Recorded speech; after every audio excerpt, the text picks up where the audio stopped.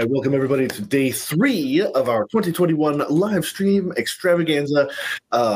This morning, we are joined by Ross Shane and our internal expert, Matt Bach.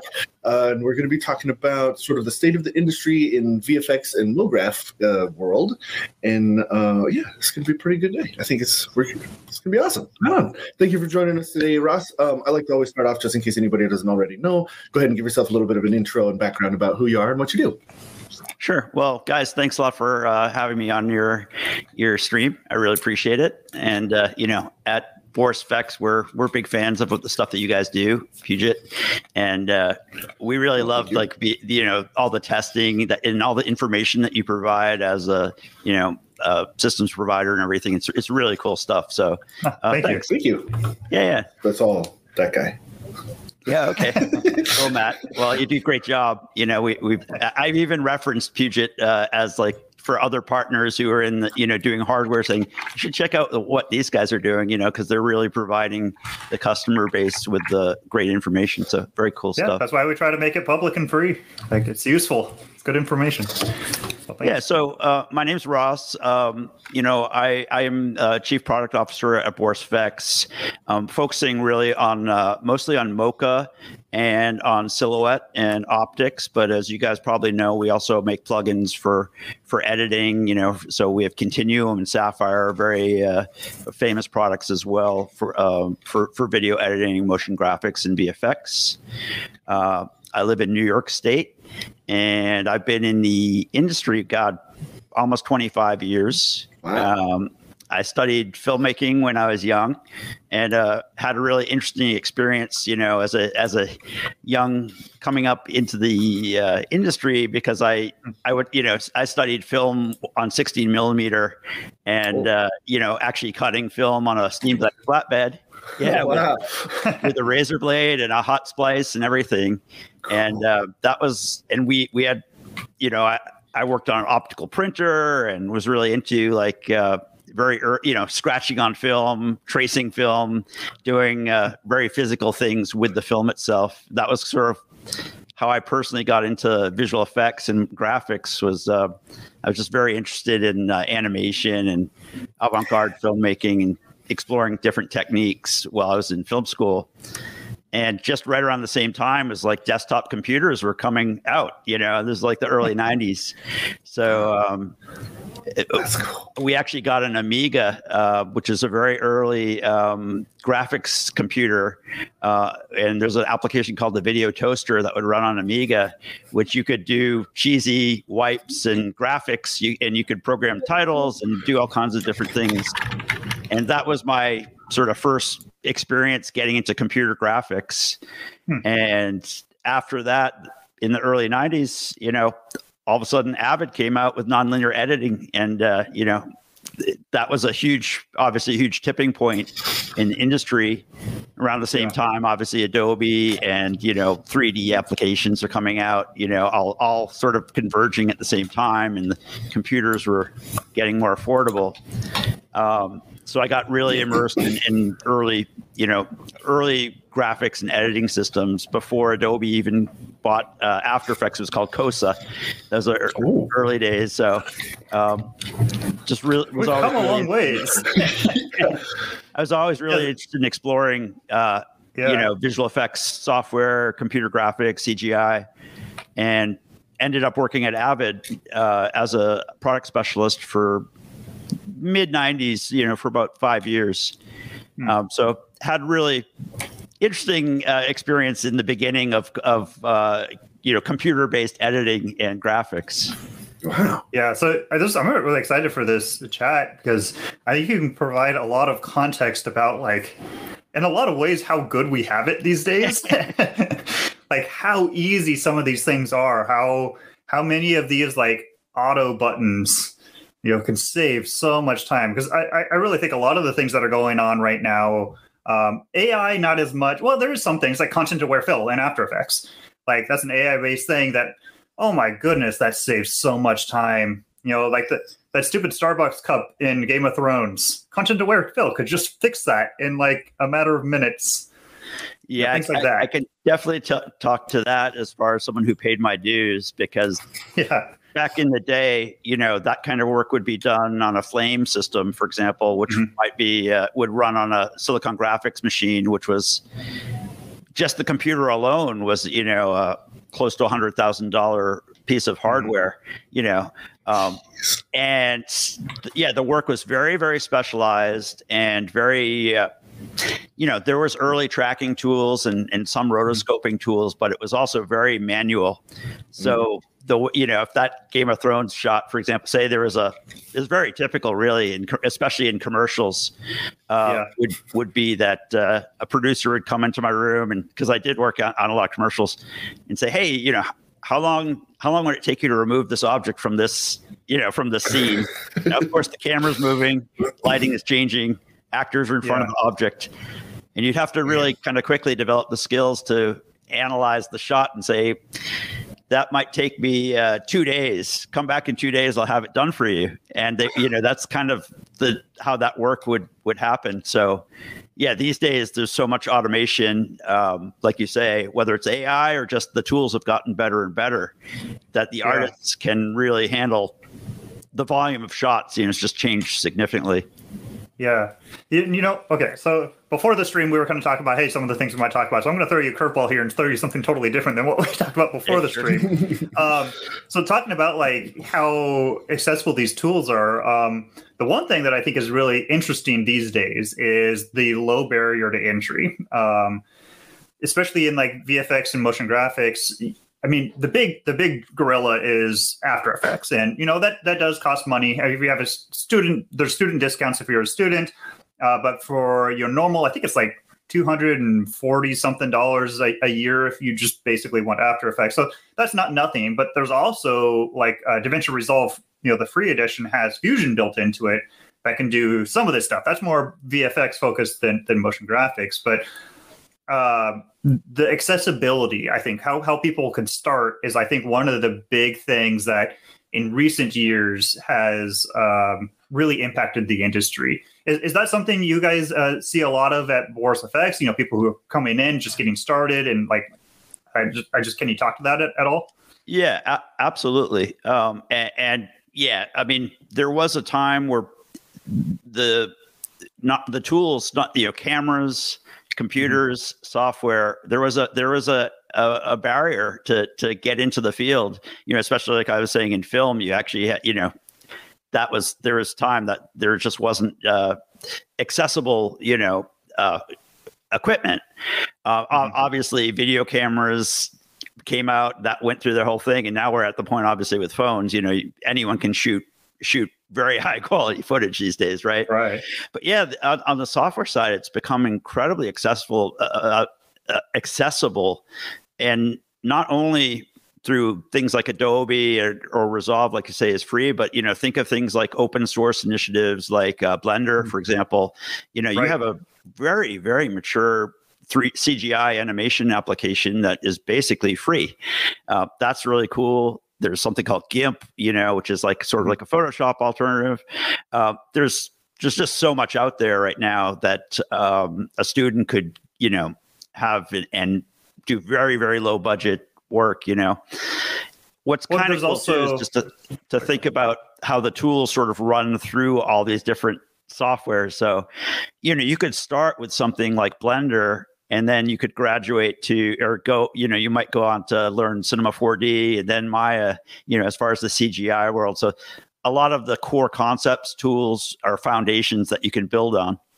Yeah, no, that's absolutely true. You're right. And having that low barrier to entry just means that, like, a high school kid can get into it. Like, and it's amazing. And the other one I forgot about totally is Unreal Engine. Like that's been huge recently. And technically, you have to pay if you're using Unreal, but only if you're selling games even. I don't even know if you're using it for like doing an animated film or VFX. I think it's just free, right? Yeah, it's quite amazing that you could download Unreal for free. You can, they've added so many tools for cinematic, animation, something called Sequencer, where you can actually just render out like a sequence out of Unreal. And if you're not selling it, if you're just making creative content, you can use it absolutely free. And they do a great job too of education on the Unreal site. There's excellent training materials. I would add on our side for Boris FX, we really believe in the education initiatives. So like, if you're a college student with a photo ID, all you have to do is, prove you're a college student, and we'll give you a free license of all our tools for the year. Oh, really? And we've put a lot of initiatives into education in the past 2 years. Now we have hundreds of videos online on the Boris FX website. I didn't realize you did that for students, because that's amazing, because not to shill for Boris FX or anything, but you guys have some really good products that can save people a lot of time. Okay, so if we're talking about state of the industry, what are some kind of the things that Boris FX specifically have been kind of working on in recent years? I know you guys did a whole bunch of updates recently to the MFR stuff for After Effects. That's a little bit more on the back end technical side. But as far as what you're allowing people to do, is there any big things that, recently or upcoming that you've been personally excited over? Yeah, there's so many. We have a kind of interesting place in the industry because we're a plugin company, and we also make some standalone tools as well. But we don't really. It's not like we're really competing with Adobe or competing with Avid or Blackmagic. We really. We have this sort of area, space in the industry where we're there are things that we do really well, and we've kind of carved out that area. So it's whether it's rotoscoping, motion tracking, lighting effects, like in Sapphire, Continuum has lots of editing tools that an editor might need, but the host application doesn't have. So as this sort of smaller company within the ecosphere of the post-production industry, we really carve out our own little niche and sort of as a specialty tool company in a sense. And I could talk about a bunch of different things. One area that's near and dear to my heart is motion tracking and rotoscoping. It's a huge part of all post-production, and it's become something that's not just in the high end. It used to be that a high-end visual effects oriented film might have tracking and rotoscoping in it, but now everything that you see, whether it's a commercial, music video, even on Instagram videos, there's a lot of visual effects happening, right? And behind all that is tracking, which is following pixels across the screen, and segmenting or rotoscoping or masking, whatever you want to call it. And we've developed a lot of tools that really shine in this area, specifically like Mocha and Silhouette. And one thing that, as far as in the last year that I'm excited about is we created a relationship with Netflix, and we announced that Netflix has the Post Technology Alliance. Actually, it used to be called the Post Technology. Now it's called the Production Technology Alliance. But essentially, Netflix sort of vets and works with various industry manufacturers on their tools itself and approves it. And it was an interesting process. We applied to get into it, and they accepted Silhouette as the first tool in there as this first specific roto tool. And Silhouette is this kind of unsung hero of visual effects. People might not, when I say Silhouette, you might not have ever used it. Maybe you've heard of it, but it's really used on almost every feature film, like every Marvel film, every ILM film.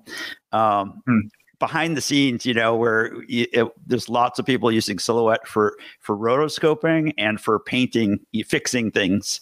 So much when we fix it in post kind of idea of, like you say, whether it's removing that mug from the shot in the Game of Thrones, or whether it's digital makeup and all that kind of stuff. Silhouette is this tool that's used in so many different productions. And so I've been really excited about working with the Silhouette team internally, and also working with Netflix, because they've been great about telling us how they'd like to see us develop the product for their productions. Right. So I've got moving back to more of the industry at large, talk about fix it in post. I feel like we've kind of been going back and forth on things. Before, a long time ago, you didn't want to fix things in post because it was so expensive. And then we got to the point where it became a lot easier, so we started doing more things, and now we're starting to with the Mandalorian LED walls and virtual production and stuff. It's easier to get things right in camera, often virtual camera. But even on those ones, it seems like we still have to fix things afterwards. I think you were talking about this before the show. I've heard this in other sessions that I've been on as well. Is the Mandalorian is a big proof of concept kind of thing for LED walls and stuff. Yet they had to rotoscope out a lot of it and change things. Right? Yeah. Is that?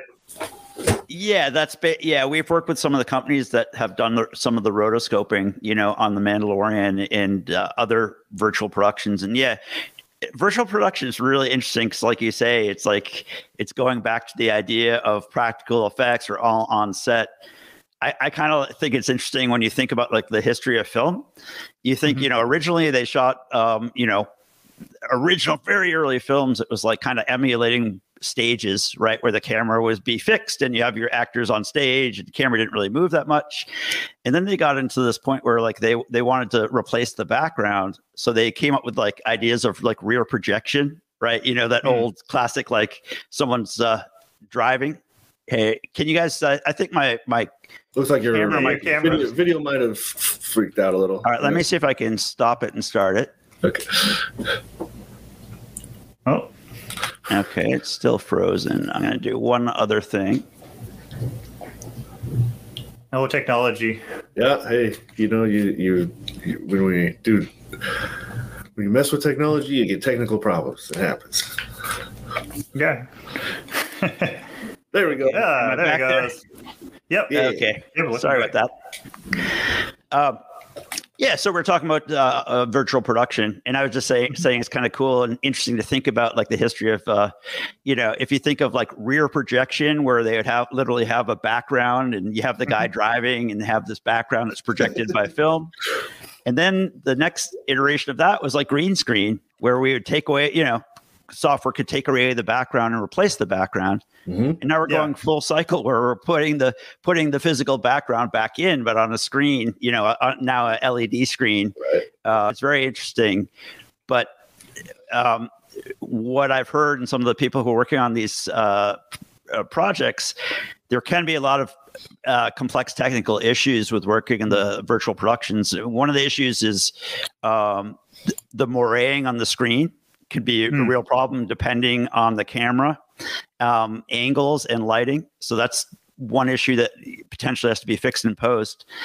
You have a lot of seams, so the screens themselves are not, it's not fully immersive or 360. So there are seams, and beyond that, so much of this content is mixing CGI with live action, right?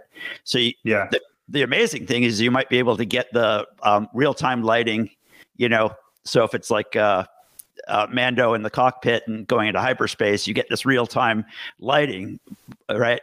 But obviously the CGI characters that are in the screen and their elements that are integrated in the screen that need to be integrated, that's going to have motion tracking, have rotoscoping to kind of sell the seamless composite. So, yeah, I mean, the nature of all this stuff is, like you say, there's still quite a lot of manual work, rotoscoping, and that kind of thing behind the scenes happening. So, it's almost like with virtual production, whether you're doing LED screens or, I know a lot of it is still just on green screens, and you just have they're trying to tie a physical camera into a virtual space. There's all that kind of stuff too, which I'm sure we'll talk about a little bit more, I don't know, in some other stream. But the thing that I think is really interesting is that with virtual production, it's not taking away very much as far as the work that's being done in post, really, because there's still all the rotoscoping, there's still all the color correction, there's still all the other stuff. Some things are easier, but other things, it just introduces new challenges. It almost seems like what it's doing is going to take away some of the work as far as pre and production level things, finding a set, getting everything all cleaned up, timing things, because now you can do a sunset picture or a sunset, thing at any time of the day over and over and over. And you don't have to like be right at sunset. So a lot of those things, it seems like, is where it's going to help. The other thing I think someone pointed out yesterday is that you can go back and do a reshoot. The scene is just virtual. So you can, if you need to redo something, you can just go and redo it. That's a huge thing, because so much of production, there's always like, what if we could go back and do this, right? We have to, whether it's a continuity error or so many different variables where that would make more sense to go back and reshoot it. So like you say, you could just dial up that set, those props, everything's going to come right back. So I think that's very interesting to think about, like the people on a movie set who deal with props, deal with all that kind of location stuff and carpentry and set painting and all that stuff. Very different. At the same time, it's opening up a lot of great new job kind of titles and different roles, because now you just need more people who can use Unreal and can do CGI modeling and texturing and lighting and that kind of thing. So it's actually very positive for the VFX artists and graphics side of the industry. I think you mentioned doing reshoots and stuff. One of the, I think it's kind of similar. One of the things that kind of blew my mind recently was I think Netflix produced the movie Army of the Dead recently, and the actress Tig Notaro completely, like, they pasted her in after the fact. They completely wiped out the original actor and kind of pasted her in afterwards. And I'm not That's super so picky. much work. Look, I'm not super. When I first watched it, I didn't notice. Having now been told that, I can kind of tell. The lighting's kind of funny, or like certain things just aren't quite right. But I'm blown away. It was just basically just her all by herself on like a big green nothing, and it worked pretty well. I thought, like I said, if somebody hadn't said it, you probably wouldn't notice that well, and that's amazing. Yeah, from my perspective, there's so much work that you would never think of as done in post or CGI, that we kind of, luckily, or just because the customers that we work with, we get some behind the scenes of some of this footage. It's really, that's something I really enjoy about my career and sort of the position I'm in, is to see the behind the scenes.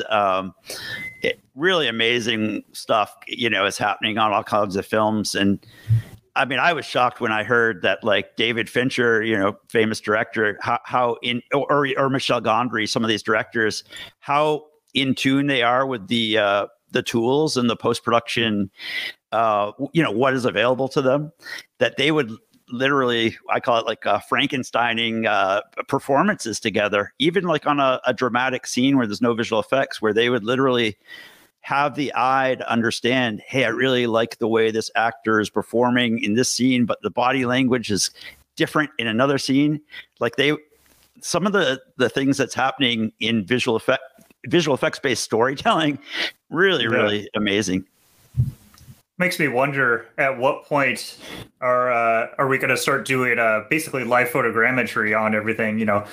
Having just a bunch of cameras, so you can make a 3D model of everything, so you can just like grab that person out and not even have to like really rotoscope. Like, it's a 3D model essentially. That's a lot of data. Like, I know we're nowhere near that, but that would be pretty darn neat if you could just do that. You'd have your high quality video from the front, but then you actually have a full model. Like, oh, that'd be amazing. Yeah, I mean, there's a lot of initiatives happening right now, and there's like, Microsoft,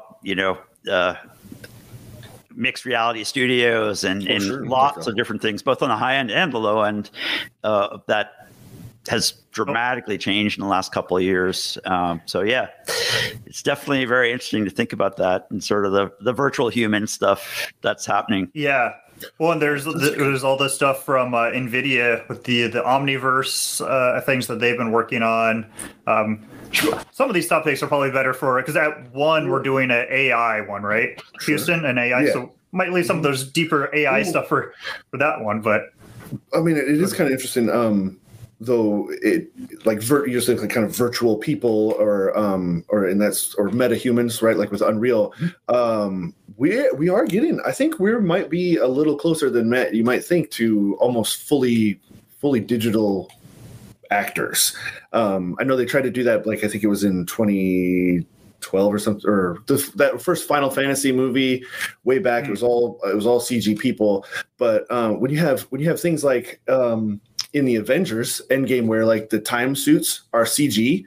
They pasted those in after the fact. Yeah, you couldn't tell. But then you also start rubbing up on things like deep fakes or what do they call it when they make kind of an older actor look younger and those sorts of combinations of technologies. I feel like we might not be so far off as to having, Samuel L. Jackson forever kind of thing. It's definitely really interesting. I mean, although our current shipping tools are not using AI, many of our tools are actually used quite a lot in the de-aging. Some of the deep fakes and AI solutions are really, really incredible, but they don't really allow the artist to kind of finesse or make creative decisions. Sort of like you can kind of go down a road where like either it works or it doesn't. Mm-hmm. So tools like Mocha and Silhouette are used quite a bit because the artists are doing very intricate rotoscoping essentially to have really finite control, because you might say, hey, more eye bags or less wrinkles or this particular feature. And that's work that is traditionally has been done in CGI, but with the deep fakes or with some of our tools, like our new Power Mesh tool, which is like a mesh tracking tool that can track skin. That's a cool one. I like that. It's really cool because it allows an artist who might not have the access to 3D or the time, or a project that might not have the time to go to a full 3D CGI solution, they can do that kind of intricate face reconstruction or digital makeup kind of work. So yeah, it's pretty fun stuff.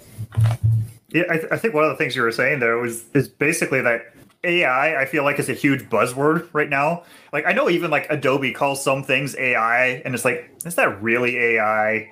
But like it's a big buzzword, but it's not always the right solution. AI is the solution for some things, but other things, like you said, like it's just better to use, I wouldn't call it traditional methods, but like we know what has to be done, and you have a lot of code that does it, and it does it really, really well.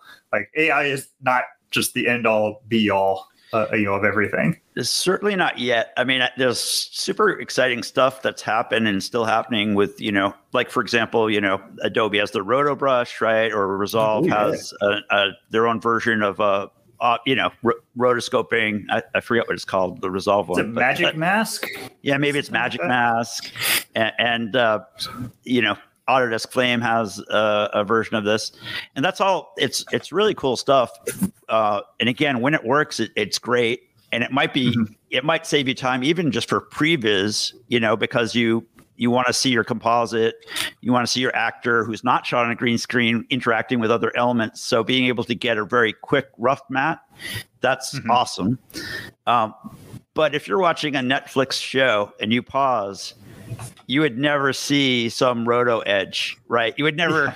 You might actually. Some of them you will.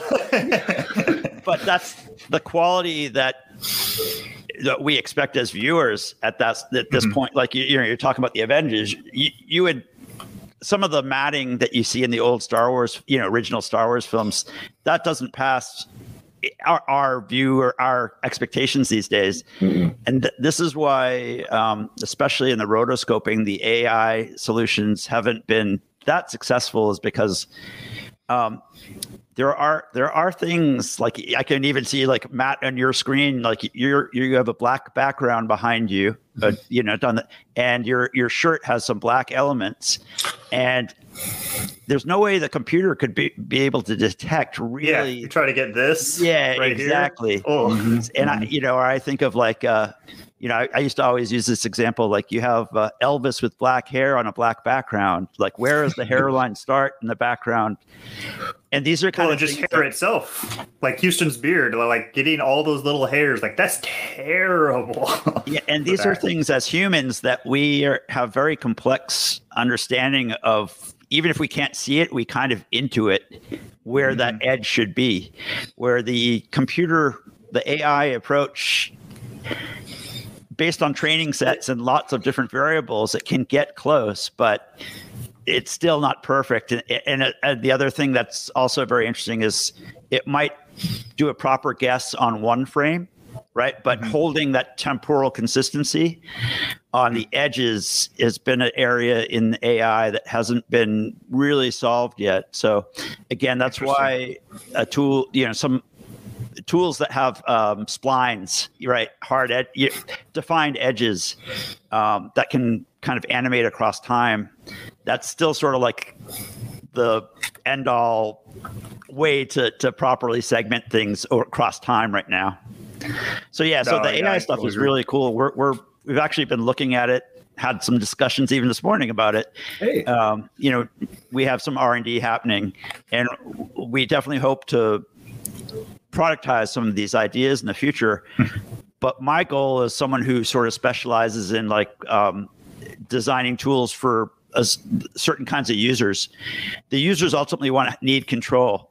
So I would hate to go down a path where we say, hey, this tool solves your problem, and that's it, where you can't actually get in there and touch it, fix it, correct it, because ultimately the artist has to make sort of the final decision where that edge really lies. Right. Yeah.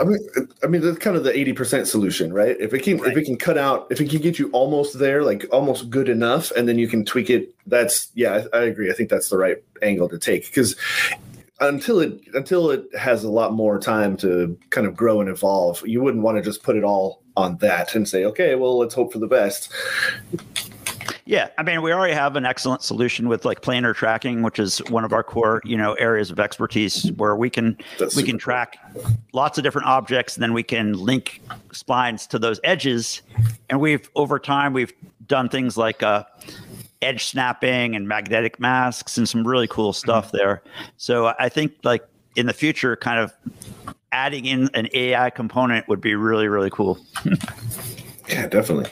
I like seeing where that kind of stuff is heading. Yeah. So you mentioned previs a minute ago. That's another area that I think is really interesting with VFX recently. We talked about Unreal being using that for production, but I've also seen a lot of people using Unreal for previs. Since you can just build a scene and then have characters and a virtual camera, you can actually go through, and instead of storyboarding things out with drawings or whatever out, I'm seeing more and more people doing almost like one-to-one, they make the movie in Unreal first, and then they actually go out and film it, because they can do things like, where do we want the camera? Where do we want the actors to come in? Is this shot going to work? I know that's not something directly to Boris FX, but is that something you also see is becoming more as higher quality previs before even a shot goes on? The quality is just getting better. Well, I think the nature of the rendering engines have just gotten so great, with speed and, real-time ray tracing and everything. It's pretty amazing, because this is stuff that used to take quite a long time, and if you didn't have the power on your local computer, you might be uploading that to some service, rendering service, is how some of our customers are building their own render farms for this kind of stuff. And yeah, for a CGI artist just to be able to get the quality, in real time and play with the lighting, that's really amazing. As you say, there's lots of scouting, location scouting, and lots of things that are happening that don't really touch us as much. But I think it's pretty exciting to think about, not only for previs, but for motion graphics in general. Complex motion graphics have always been something that takes a long time to render, right? And using some of these ideas, tools, techniques to get real-time interaction. Even it's almost like you could even think of pre-vising your motion graphics, right? Lots of really interesting things that you could do with some of these with the game engines, not only Unreal but Unity as well. Yeah, and at the same time, like you mentioned how all these engines are getting so much faster. I mean, one of the ones we've been dealing with recently is the new multi-frame rendering in After Effects. Makes After Effects way faster, huge performance gains. But at the same time, we're also kind of going against everything else, which is like resolutions are going up. Not everyone's just working in HD anymore or 720p. Now it's 4K is becoming more of a norm. A lot of stuff, especially things that are going to Netflix, don't they require like 6K or 8K now? I forget what it is. Yeah, I mean, almost everything is being produced in 4K as far as post in 4K. But I think there is some that the actual acquisition is even higher. So wow. Yeah. Very so we're definitely like the tools are getting faster and better, but we're also putting more on their plate. That's the thing is, as things improve, we tend to fill in those spaces with just cooler, better, bigger, flashier. Yeah, the speeds have been great. It's happening. As far as to touch on the MFR. Yeah, I mean, most people probably know. If you don't know that, Adobe, it's in beta right now, the After Effects MFR, which is multi-frame rendering. And, in a very basic way to think about it is so many customers are always like, how, I bought this expensive computer. How come it's not taking advantage of my heart? This piece of software is not taking advantage of my new computer. And so Adobe, they did pretty amazing work, they basically rewrote After Effects in a core way to much better take advantage of, multiple CPUs. And as a partner, we work closely with Adobe, and they let us know this was coming quite a long time ago. So I'm really happy to report that, like, right now, our products, they support MFR, so Mocha Pro, Sapphire, and Continuum, the versions that you could download today, they actually support the Adobe beta. And as soon as Adobe ships that public version of After Effects, we're ready to go. And the speeds, I was just looking, the speeds that we're getting are pretty staggering. Just to give you an example, we have Continuum, which is our one of our flagship plugin collections that would runs in a Premiere and After Effects. Inside After Effects, we have a plugin called Beauty Studio, which is for skin smoothing. Okay. Very, very, especially for reality TV and kind of hitting that. You just mentioned the high resolutions, and when you're documentary, you're shooting someone at very high resolution, obviously, wrinkles and pores and just very basic stuff. Almost everything has a little bit of beauty work or skin smoothing these days.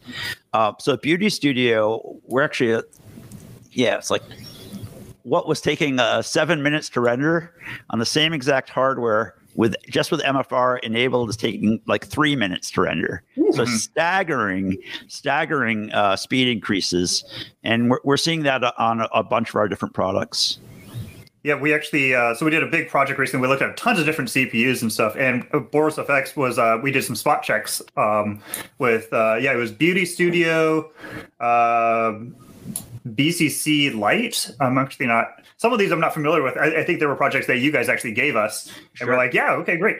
A lot of them, it was like a 2x performance increase. I mean, and that's great. Like, it is so rare that there's a software update and hey, now everything is 2 times faster. And some of the things, like some very specialty things we saw, like specific projects, I think the highest we saw was 4.5, almost 5 times faster. And that's still real world. If you go unreal world, like, we know this one effect is going to be really good, so let's apply it 20 times. Like, you can get amazing. Like, I think the highest technically anyone saw was like 50 times faster, but like, that's not real anymore. But still, the fact that in the real world, anywhere from 2 to 4 times faster is like, that's going to change like how people work in After Effects. Absolutely. And as someone who's, used After Effects for over 20 years, just the fact that all the, even scrubbing through the timeline, and that if the way an artist works is like you think about it, you stop, you might say, hey, let me try this effect. Let me try this effect. The fact that when you're not doing anything, it's constantly caching. That alone is huge. And then they also have the new, I forget what they call it, but underneath the After Effects composition window, you have the render timeline, like the render stats. I mean, the composition profiler. Yeah, so that you can just drop an effect, any effect on there, whether it's a third party or a native effect, and it will tell you exactly how long that effect is going to take per frame to render. That is a really great tool, especially for like a motion graphics artist who builds toolkits. They might be providing, like, you might be building a graphic look for a network, and part of their concern is like how fast they can recreate it quickly, right? So to be able to optimize your composition based on that profile, it's very, very cool. Yeah, I hadn't thought of that. Yeah, and that's the kind of things like there are things that are like workflow based or tools that can do a very specific thing, like you mentioned, like your Bokeh Planar tracker and stuff like that. Saves so much time and is like revolutionary for people doing that thing. But this is more of a across the board. Anyone who's using After Effects is going to make their workflow faster, which we've talked to people. It's time savings, but it's also a like you can stay in your creative space. Like when your computer is waiting on you, you're not waiting on your computer. You get bumped out of that creative flow a lot less often, which I think is huge in these kind of things. Like you're saying, like apply this effect or that effect, being able to do it and have it like show faster it's just a huge deal. Yeah, getting that interactivity, results in real time to be creative, it's huge. And in my experience, this, a long time ago, this was only work you could really do on a flame. And that's why flames were successful, was because they were just so fast, and that you could work with a client in the same room, and that, especially the advertising clients, and you could show them things in very close to real time, make creative decisions together. And now we're like, After Effects is just as fast, which is really amazing to think about. Yeah, which does bring sorry, go ahead, Houston. I think we might be heading in the same direction, but with these sorts of changes and with hardware, everything getting faster and faster, is there more pressure to get things done faster, or have like the work timelines still the same? You just can do more within that same amount of time. Yeah, I don't know if I could really answer that, because again, I'm so focused on the software side of things right now, whereas maybe earlier in my career, I was probably delivering projects, working closer with clients. Mm-hmm. But the services are expected to happen very quickly. And, we have customers who are that whole sort of like following the sun kind of idea, where they're delivering services around the world. A lot of the studios have outposts that can kind of do that. So overnight, you have artists working on your roto in India or something like that, or working on your visual effects. So definitely turnaround is always going to be, it can never be fast enough, right?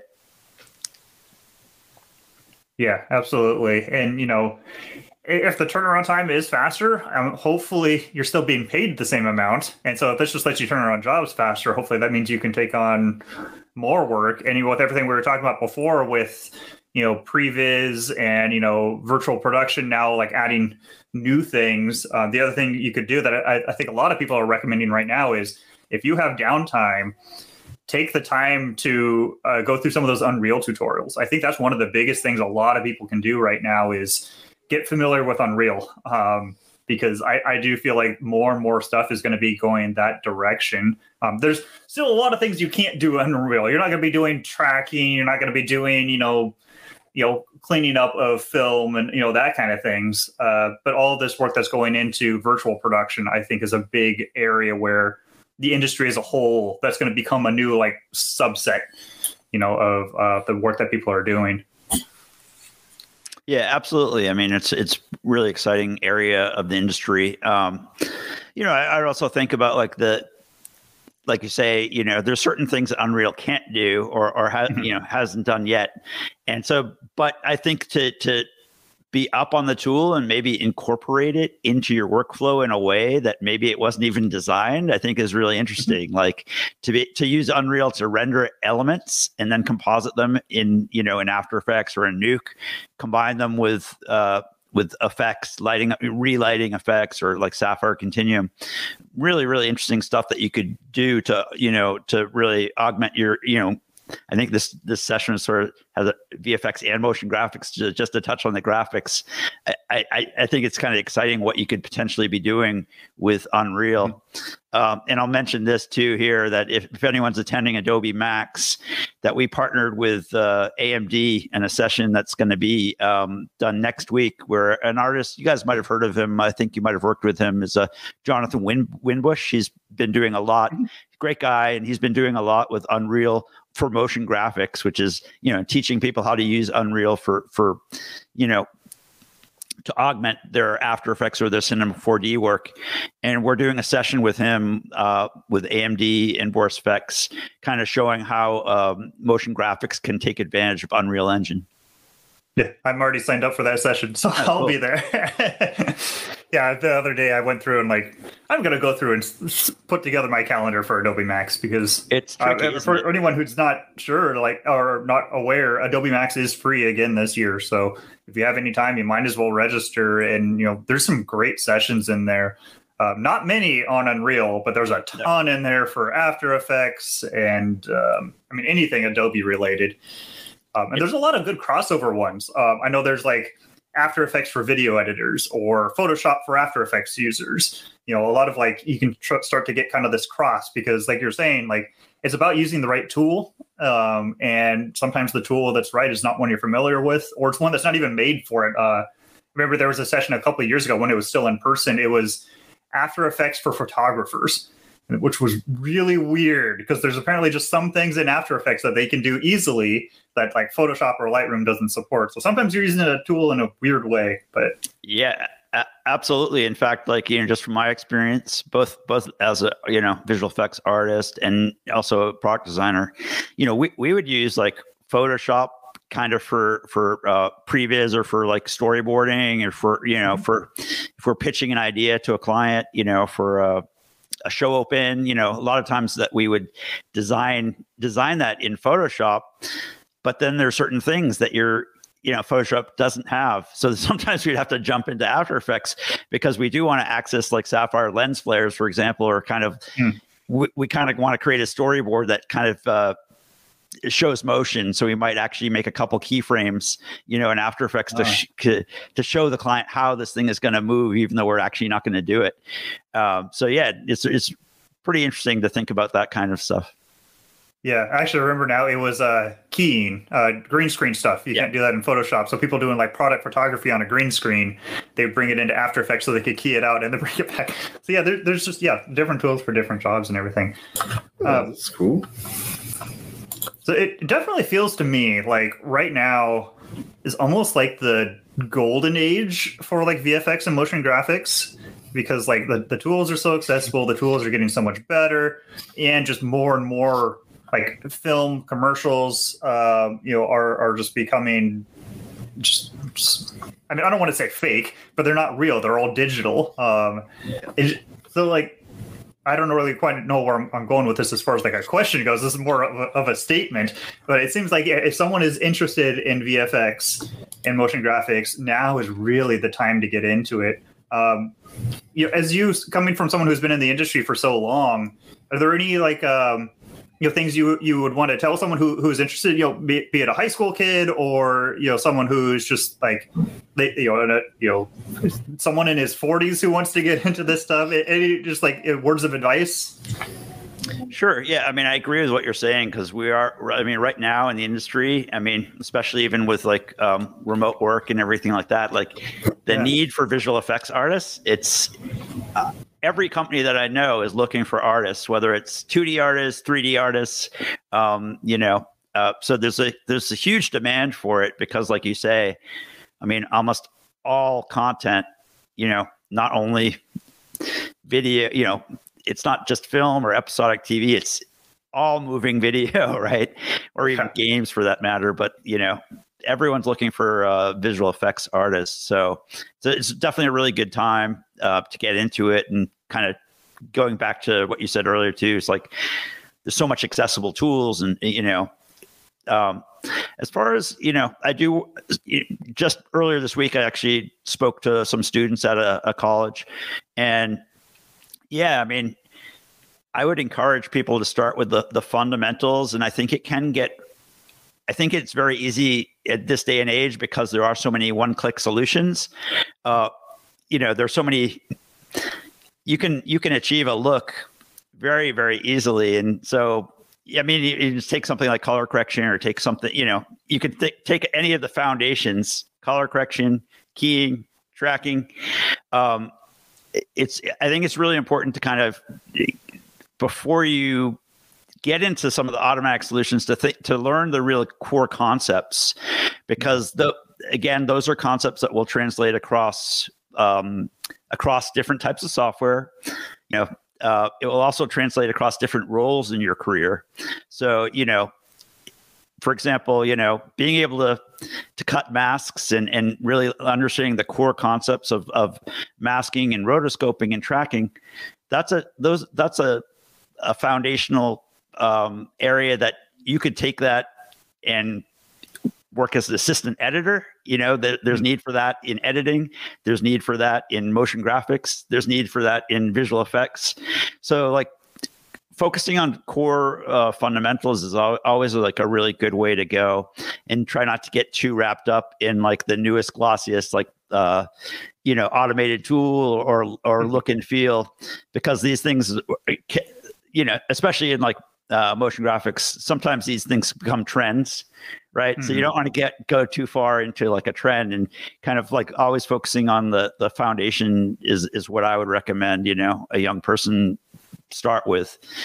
And again, that could be applied across, it's also like, what are you most interested in? If you want to work on Pixar films, then you need to, it's things like, lighting or animating, and, really going down into like very specific areas. Yeah, I totally agree with you on that.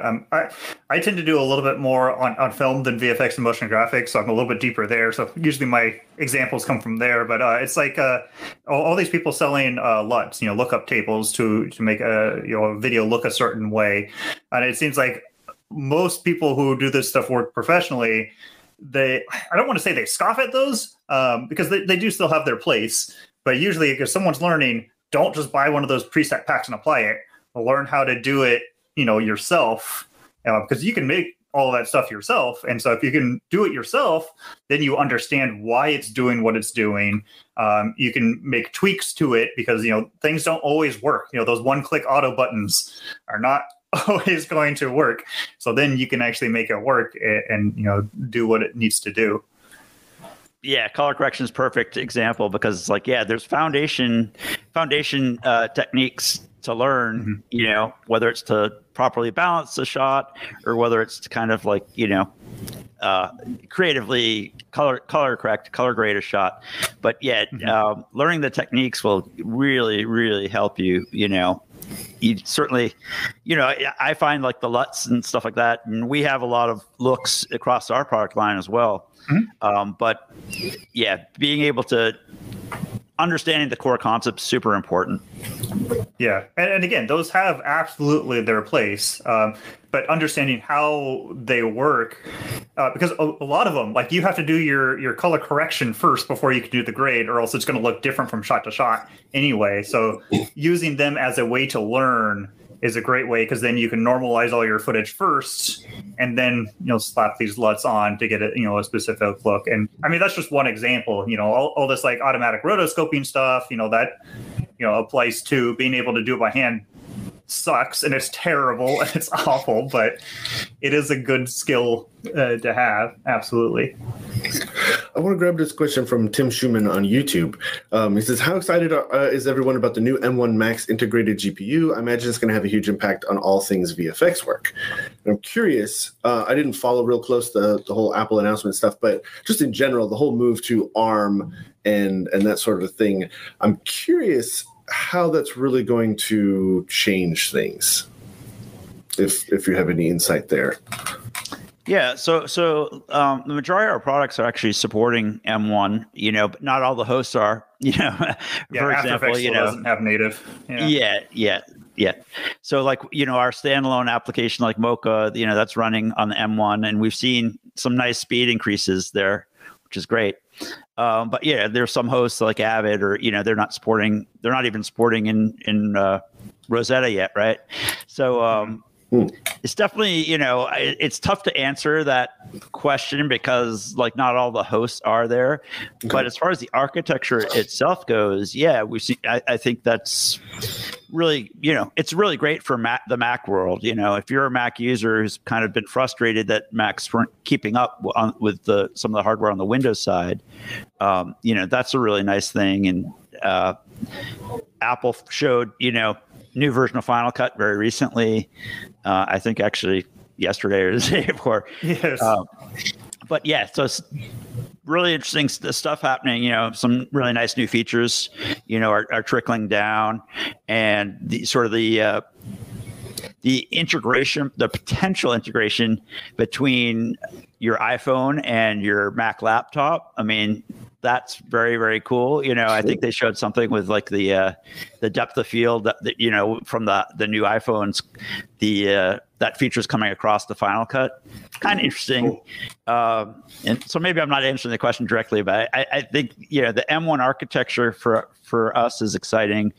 Our goal as a company is to support as many different operating systems and hardware setups as we can, because we do have customers who are working across. I mean, we have customers working on the very high end, like on the Mandalorian at ILM, and then we also have customers who are using our tools for wedding videos. So, and those customers have wildly different needs for hardware support, and so it is our goal to pretty much support the whole ecosystem. Right. Yeah, I'll also say for us, we're obviously very PC focused. Like that's mostly all we do. But I still think the M1 and the M1 Max is good because, competition benefits end users always. And we saw that for a little while with AMD versus Intel, CPUs. And that's been great competition. Like the amount of CPU performance gains we've had in the last 3 or 4 years is terrific. And if we can add a third party to that, if we can add Apple to that, where now AMD and Intel and NVIDIA, all those guys now have pressure from Apple. Oh, that's just good for everyone. So I'm excited about it. I think especially with the M1 Max, I never believe first-party performance claims ever. Whether it's Apple, Intel, NVIDIA, whoever. So I would always wait for third-party. But it looks promising, and yeah, I'm excited for what it's going to do for the industry as a whole. Hey, welcome, Chad. Hey, first of all, I apologize. I apologize 100 times over for being incredibly late. It's okay. And I had a family thing after I had to take my car in. I completely spaced on it, so I'm in trouble in 2 places right now. That's all right. So that's kind of sucky. But yeah, I apologize, guys. I assume you guys were talking about the Apple stuff. Yes. Yeah. We're just touching on that. Matt, sounds like you're into it. Mm-hmm. Yeah. Especially since it's just a laptop still, mostly. We don't do laptops, so I can be extra excited about it. Once they bring it to the Mac Pro, I might have to be a little more reserved. Yeah. I was kind of wondering what your guys' take was on that, and whether or not you guys were are you cautious about what they're going to do with the Pro line, or are you where's your guys' heads at with the Pro line? We're just going to have to wait and see. I think a lot of it is it's just different tools for different jobs. If you're someone who's just doing video editing and especially if you want to use Final Cut, great, it's going to be amazing. But there's still some areas where I feel PC is going to have an easy win. A lot of the rendering stuff. I know they have Redshift support supposedly or coming, but still, you're not going to be able to compete with being able to have a workstation with 3 NVIDIA high-end GPUs and things. So it's all about just what you're doing. You can get them. Just right tools. Yeah, luckily we've actually been okay. No, you guys have been really good. Yeah. I mean, yeah, it's rare. No, it's rad. Like, yeah, I've been thinking a lot about this Mac Pro, this MacBook Pro, and what that could mean for the Mac Pro. And I haven't. So my story is like I've been on PC for a long time, and before that, like way back when I was on an SGI system, I had like a Mac sitting off to the side to do like Photoshop and stuff like that. And I even kind of walked away from the iOS walled garden a couple of years back, and I got kind of sucked back into it just because I just wasn't liking what I was seeing from the Pixel line of phones at the time. So it kind of got me back into iOS, which then got me back into Mac OS. And I just think it's just it's a fantastic OS, number one. Like you can't really beat it as an OS, I think. It looks beautiful. It functions great. It's sort of like everything does what you expect it to do for the most part. And I've always been a little heartbroken that I can't really use it for work, right? Because what we do is like high-end 3D, high-end stuff, high-end rendering. So it's always been one of those things where I'll always have like either a MacBook Air off to the side or an iPad Pro off to the side, and I'm using that for kind of productivity type of stuff, nothing too crazy. But this idea of being able to use it potentially for work is really exciting, at least even just for a mobile kind of like situation. And people always ask me like, well, what do you suggest for a laptop, like a 3D laptop? And I said, I'm like, honestly, like get a MacBook Air and get Parsec and buy yourself a beefy machine from Puget and just remote into it. And then you got the best of both worlds. Like as long as you have a good internet connection, you're good. Yeah. Well, and the other thing with like the Mac Pros, once they bring it up, it's so hard to know how these things scale. Like I know a lot of people like to them, like it's supposed to be like, I think 4 times the core count or something, but that doesn't mean 4 times the performance. I mean, that's what we've been dealing with on the PC side for so long with like CPU core counts. 16 cores versus 8 often means anywhere from no performance difference to twice, but it's anywhere in between and usually on the lower end. So we're just going to have to kind of see how all that kind of stuff works and how it shakes out. And again, like I was saying before, like competition is good for everyone. If Apple Absolutely. makes the PC side have to work harder, I feel like that's one of the reasons why Apple's having to do all this stuff is because they were falling so far behind on the performance side.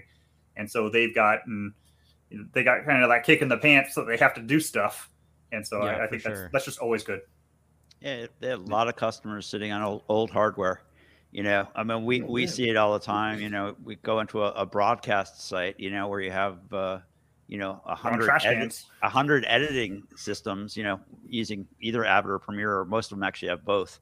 But they're using very old computer hardware, so yeah, they definitely need to do it. Yeah, but $6,000 for a laptop—that sounds a little pricey. But that's all. I think that's all storage, right? It all depends on what you're doing and what your return on your investment is. Like for someone who's just going to be doing emails, no, that's a terrible price. If you're making money off of it, you are doing things on set, on location. You need something portable. That should be great. Yeah. I mean, it's the same. I always point out that I've got an M1, the M1 Air, and like I love that thing. I'm not doing anything heavy on it. Best laptop I've ever owned. Yeah, it's terrific. One thing that we didn't really talk about, just, is kind of interesting in context to laptop, using your laptop professionally, is just that so much of this work now is done over VM that, that the idea that you could have a lightweight, workstation or laptop and be using cloud computing, it's a real reality in the industry. And the pandemic accelerated that greatly, where so many of our customers are working from home, using VMware, private, lots of these big studios have set up their own services. And it's definitely really, really changed things, quite a bit. Yeah. I mean, we're seeing a number of our customers, because going up to something like, Amazon Web Services or, whatever those ones, the problem with those is they're not the right hardware for the work. So you're paying more money than you would ideally be paying. And some of those, like, it adds up fast, like the costs, if you're actually using it 8 hours a day. So I know we have a number of customers who their staff all went to work from home, and so, but they got the exact same systems they would buy normally, but they're just sitting in an office in one spot. They install a remote desktop software or a hardware-based IPKVM solution, and then people can remote in, and like it doesn't always work. I feel like with like VFX and motion graphics, it can. Film when you're doing like color work, not quite as good. But that's a solution for a lot of things, or especially if you're just doing like beefy renders, you don't even really need remote desktop, solution. If you're using something like Octane Render, you're just setting it up as a render node and you just push it out and just let it do its thing. Yeah. I've been hearing companies that don't necessarily want to deal with the Amazon virtual machine situation, but what they're doing is they're doing a localized version of that, where like maybe they have some studio space and they get some machines and they have them all in one place. It's not necessarily a data center per se, but it's a place where they keep all these machines, and then they're allowing their artists to parsec in, or I don't know if Teradici is still a thing anymore, but they're allowing them to do it that way, where they can be way more controlled, and also licensing and all that sort of thing becomes a little bit more manageable. So that's a kind of an interesting thing that we're seeing too. It also makes it easier on IT staffs. It depends on totally the level, or how many users you have and all that kind of stuff. But if it's just a bunch of systems in a rack, it's a lot easier for them to like, okay, we've got to swap you over to this machine because this one's giving problems. You just use this login instead, or to do things like OS installs and software management and hardware management and all that kind of stuff is easier when everything is on one rack. Oh my or two God, racks, yeah. Whatever. Completely. Yeah. And somebody can go into a physical space at 2 a.m. and kick some machines in the butt to restart. Exactly. Yeah. I do wonder how much, if we ever will get to a point where it's purely remote like that, where you'll just have almost kind of like the way back where you just had a dumb terminal in a sense, and you're remoting into some massive, or like your corporate mainframe kind of a deal, where that's where all the work is really being done, versus having a more either a local machine like they're right next to you, or semi-local where it's not you're not renting space from Amazon, but maybe you are doing your own kind of internal company cloud, I guess. I wonder how much of that is going to shift remote in that way. Yeah, I don't know. I think some, but there's also such an advantage of anything you can do in person, you're like local, is always going to be good. Well, I think one of the problems with a lot of this stuff is you want to work where your data is. And if you have to push a bunch of data over the internet, especially in the US where our internet is frankly terrible for most people, if you have to push all that, especially in like film where you could have like 2 terabytes of stuff, like that's a nightmare. Doing like a render, like a 3D render, usually you actually don't have a lot of like actual data, so it's okay to push it. If you're doing like an octane render kind of thing, you don't actually have a lot of data. So you have a lot of data coming back. You have a lot of data coming back. Yeah, that's really the issue. Like we've been remote for 10 years, and we actually went against the grain, and we have a new studio here that I'm in right now, and it largely became an issue, not necessarily like pulling like data, like that wasn't really a huge issue for us. One of the big issues that we had was when you start to have machines in your home, such as the ones we got from Puget, which are fantastic machines, but these are like workstation class.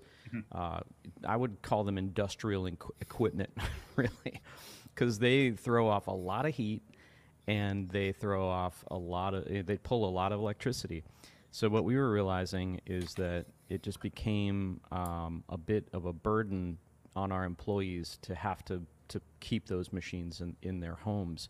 And some people, don't have extra rooms and things like that to put these things in. So that, on top of the fact that, we needed a place to bring up new talent. I feel like I'm taking this in a different direction, but it became less about the data, which is definitely an issue for us too, because one of the things that we've been on Google Workspace and doing everything through Google Drive file stream as a company. So we're pushing and pulling lots of files around, and getting back to the work from home thing, that was also an issue too, because a lot of us, just have home internet, right? And we don't have gig, and yeah, it's spotty at best. It's expensive, all that sort of thing. And when somebody on the project you're working on kicks off a render, and they're rendering like maybe 300 to 500 4K EXR files, and all of a sudden everybody's computers are like syncing all night, like taking up all this bandwidth that they might not even hit that file at all. They might not ever need it. Somebody on the team might just be aware of it. But yeah, these are all issues that are just not really talked about that much. I feel like it's all really interesting to me to see how other people are solving these problems. Yeah, I mean, I think on the VFX side, like I was saying, I think the pandemic kind of accelerated the plans of a lot of companies who might have had some VM solution, but they weren't really using it across the entire, enterprise. But now, I think it forced a lot of companies to get into that very quickly. So, I mean, we definitely have, major customers who their artists are still working at home now. They're using Nuke. And maybe they're not editors, so they need to play a half hour, a 4K, play it back in real time, and the interaction that you need as an editor across, when you hit stop and edit in advanced frame, you want it has to be, it's got to be very very interactive. But if you have some frames cached and you're doing rotoscoping or doing compositing, it's not as crucial that you're not looking for this real-time button to screen kind of interaction. So I think a lot of the work actually did translate pretty well to the VM system. So it's definitely a reality, and it's a lot of these, we talked to many customers who say we're not going back. Now they've proven the security issues that they were always so concerned about. They've proved they can kind of work contain, and their artists can work from home. And so yeah, it's obviously every different company and different workflows different, but it's certainly happening. Yeah, that whole situation is really interesting. I know a lot of people that are like, "Oh, I don't want to go back. I don't want to. I'm not going back." This. Yeah, I mean, so I will come back to me in 5 years. Sure. Mm-hmm. Come back to me in 5 years, because I've been doing it for a long time, and just recently went back into a studio. And there's a few things that I think there's almost like a newlywed phase that everybody's in with it right now, where it's like, oh, this is great. I can just go for a walk, and I can play with the dog or whatever. And what I found is that there's one major thing that just hasn't been addressed that nobody's really talking about, which is this idea of new talent. How do you bring up new talent? How do you intern? How does an intern work in a fully remote environment? How do they learn? How do you train them? How do you bring up that new crop of people? How do you shadow someone? Exactly, Sure. Exactly. And I'm dealing with that now. That's one of the reasons I got the studios. I have a new employee that I've been training, and I can tell you right now, he has accelerated so much faster since we've been in the same space than I had been mentoring him for close to a year before that. And it's been exponential, I got to tell you. And so a lot of these companies, I think, are just in this phase where they think that their workflow and everything is as it is right now, like a freeze frame. Like, oh, it's great. We love it. Yeah. But nobody's thinking about this future place. And I'm sure they'll solve it somehow, but it is something that I think people need to think about a little bit. Totally valid VR. point. I've been remote for I've been remote for almost 15 years now at this point. So it's not new to me, and I've used every different kind of screen sharing and chatting and solution there has been. So, but I certainly miss travel. I miss the human interaction greatly. So I'm looking forward to seeing people in person. Me This too. is- That's why this- I was sad about NAB. Yeah, It's like, yeah. I wanted to go to NAB.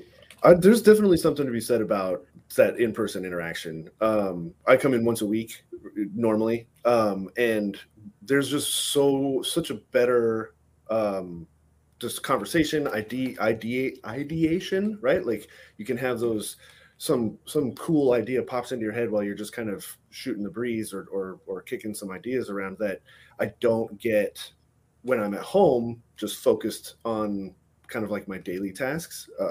And I think that kind of helps to support your point, Chad, where that in-person work is much quicker. You can just work faster almost, or at least some of the more creative parts of things is a lot easier. Well, I think timelines have to, in some ways, I think a lot of people thought that timelines were going to somehow get accelerated in a remote environment. And in a lot of ways they do. But in some ways they need to expand, because now if you're having to give feedback in more of an asynchronous way, a lot more writing, a lot more spending time poring over notes and making them digestible in written form, that takes more time than just walking over to somebody's desk and saying, hey, can you try this? Or maybe we do that. And that takes a little bit more time. Now, that time you could say is a wash because they don't have to commute and all of the other benefits of work from home. But I do think I think a hybrid approach is best, in my opinion. I think, a few days in, a few days out is a good idea. And the more, if you are fully remote and a company that is distributed maybe across multiple time zones, I can't stress this enough. The company needs to have a retreat, regular times where everybody gets together and like talks and sees each other. And I don't know if you guys use Slack internally, if you use Teams or whatever, but Slack has actually come up with some really interesting ways of dealing with remote work, which is the two features that I'm really excited about that we use all the time now is this huddle feature. I don't know if you guys have used this yet. But it's essentially a quick voice chat that you can just jump into this huddle. It doesn't require you to have a camera on. You don't have to be, fully dressed or whatever. But it's a really easy way to like quickly get somebody and jump into this huddle and ask a question, get an answer. And then the other feature that they just rolled out is this idea of screen recording. So you can do like a really quick screen recording in the app. So you can say, hey, I'm trying this thing. It's not working. Here's what I'm doing. And that kind of stuff is awesome, but nothing really beats, I think, that in person, because what Slack doesn't do is it doesn't really convey emotion. And as you work in a fully remote company dealing with human beings that are human, it's important that we connect as humans and really understand each other. And sometimes, I know in a lot of cases when you're dealing with a high pressure and production environment, Slack is a terrible place to communicate because you can't really tell tone. Like you can't see the face. You're like, is this person mad? Are they, upset? Like, how do I react to this? So it's all stuff I think about. Yeah, we use Slack and Zoom, and I find myself more and more like a lot of the stuff that you mentioned, like the screen recording on Slack. I've been using that quite a bit recently. But man, so often if I'm talking to someone for more than like 4 or 5 back and forths, I just say, let's hop on Zoom. It's just slash Zoom and it makes a meeting and then boom, we go there. It's one of the reasons why we got webcams for all of our remote people. Like here's webcam. Like, I mean, if you're not comfortable using it, whatever. But it just, I feel like it helps so much once you've gone a little bit too deep. Just start up a Zoom thing. It doesn't have to be a long call, but then you can do screen sharing. You can do. One thing that I really like with Zoom. I think a lot of them do this now is annotation. So if someone's sharing a screen, you can draw on their screen, and hey, I love that feature. Oh, it's so nice. And in some ways, that's better than being in person, because in person you're just kind of like pointing or whatever. This you can actually kind of draw what you mean. But yeah, definitely in person is the best for those kind of things. But as long as you're willing to embrace the tools, there are things there that can offset, I feel, some of that. Yeah, I do love that drawing feature in Slack too. And in person, what I've done to kind of mimic that is I'll tell I'll tell someone to like Slack me that image, and I'll open it up on my iPad Pro, and then I can like draw on it and annotate on it, and it just like helps me, I think, more than it probably helps them. But yeah. Yeah, right. Oh, we are way over time, aren't we? Yeah, It's my fault. I'm so sorry, guys. We have to do this again. Yeah, definitely. But yeah, I'm gonna say we should wrap it up here with that. Thank you all for joining us today. And as always, thank you to the audience as well. This was really cool. I love being able to do this because I learn quite a lot, and I get to see more than I would otherwise. So I appreciate it a lot. Thank you very much. Thanks for having me, guys. It's fun. Yeah, right on. And do stay tuned for the audience as well. We're coming back at 1 p.m. Pacific time. We're doing, I think this one is AI for post-production. Matt and I will be back with that with Nico from Corridor and Jeff Greenberg. Yeah, that one's going to be pretty cool too, because there's been a lot of cool advances in AI and things like that. So stay tuned, 1 p.m. today, Pacific time. And also through the rest of the week, we have a lot of great content for our 2021 live stream extravaganza. And we'll see you all next time. Thanks, you guys. Thanks, Sid.